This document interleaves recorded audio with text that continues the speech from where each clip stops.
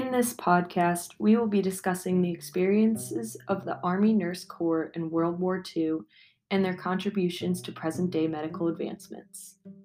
When the attack on Pearl Harbor occurred in 1941, the Army Nurse Corps had less than 1,000 nurses enlisted.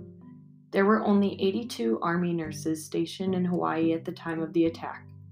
Hundreds of casualties overwhelmed the Army hospital, and nurses worked with civilians to treat as many people as possible. These nurses experienced a lack of supplies and medications during this attack, and nurses were placed in similar situations throughout World War II. Throughout the war, hospitals experienced bombings and attacks. Nurses and medical staff feared for their lives while caring for patients overseas. During a bombing of an Army hospital in Limay, patients and medical staff alike were brutally killed.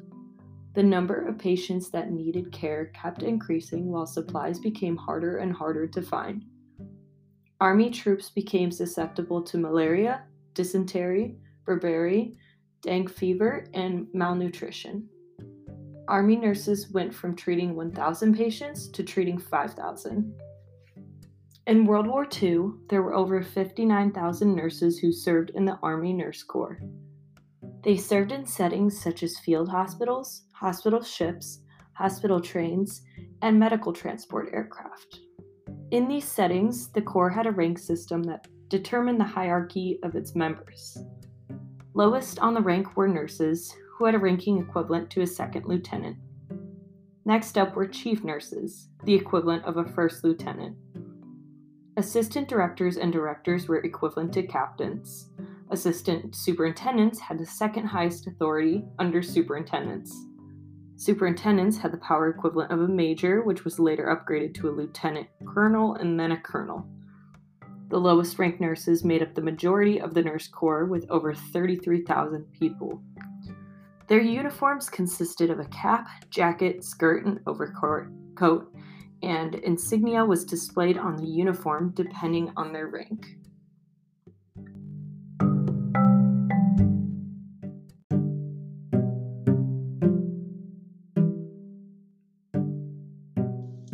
The nurses serving in World War II dealt with many hardships.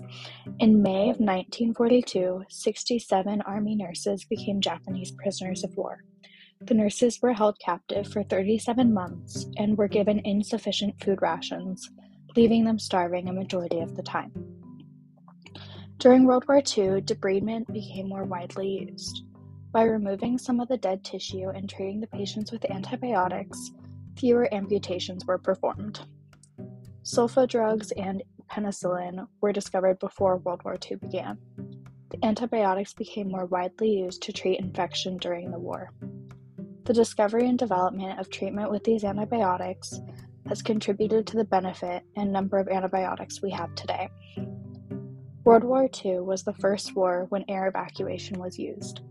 Improvements to stabilization technology, such as crash helmets, safety belts, and flak jackets, were utilized to stabilize patients during evacuation. Due to these improvements, the survival rate for wounded soldiers increased to 50% from 4% during World War I. Today, medical transport carries patients by plane or helicopter to trauma centers and specialty locations. Battlefield injuries now have a 92% chance of making it home due to further improvement in rapid response care and life-saving techniques.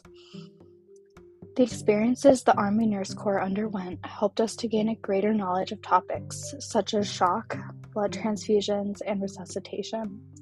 In addition, after post-World War II, it was discovered that courses could benefit the advancement of Army nurses. Some courses that were introduced during this time include community health nursing, anesthesia, psychiatric nursing, and hospital administration.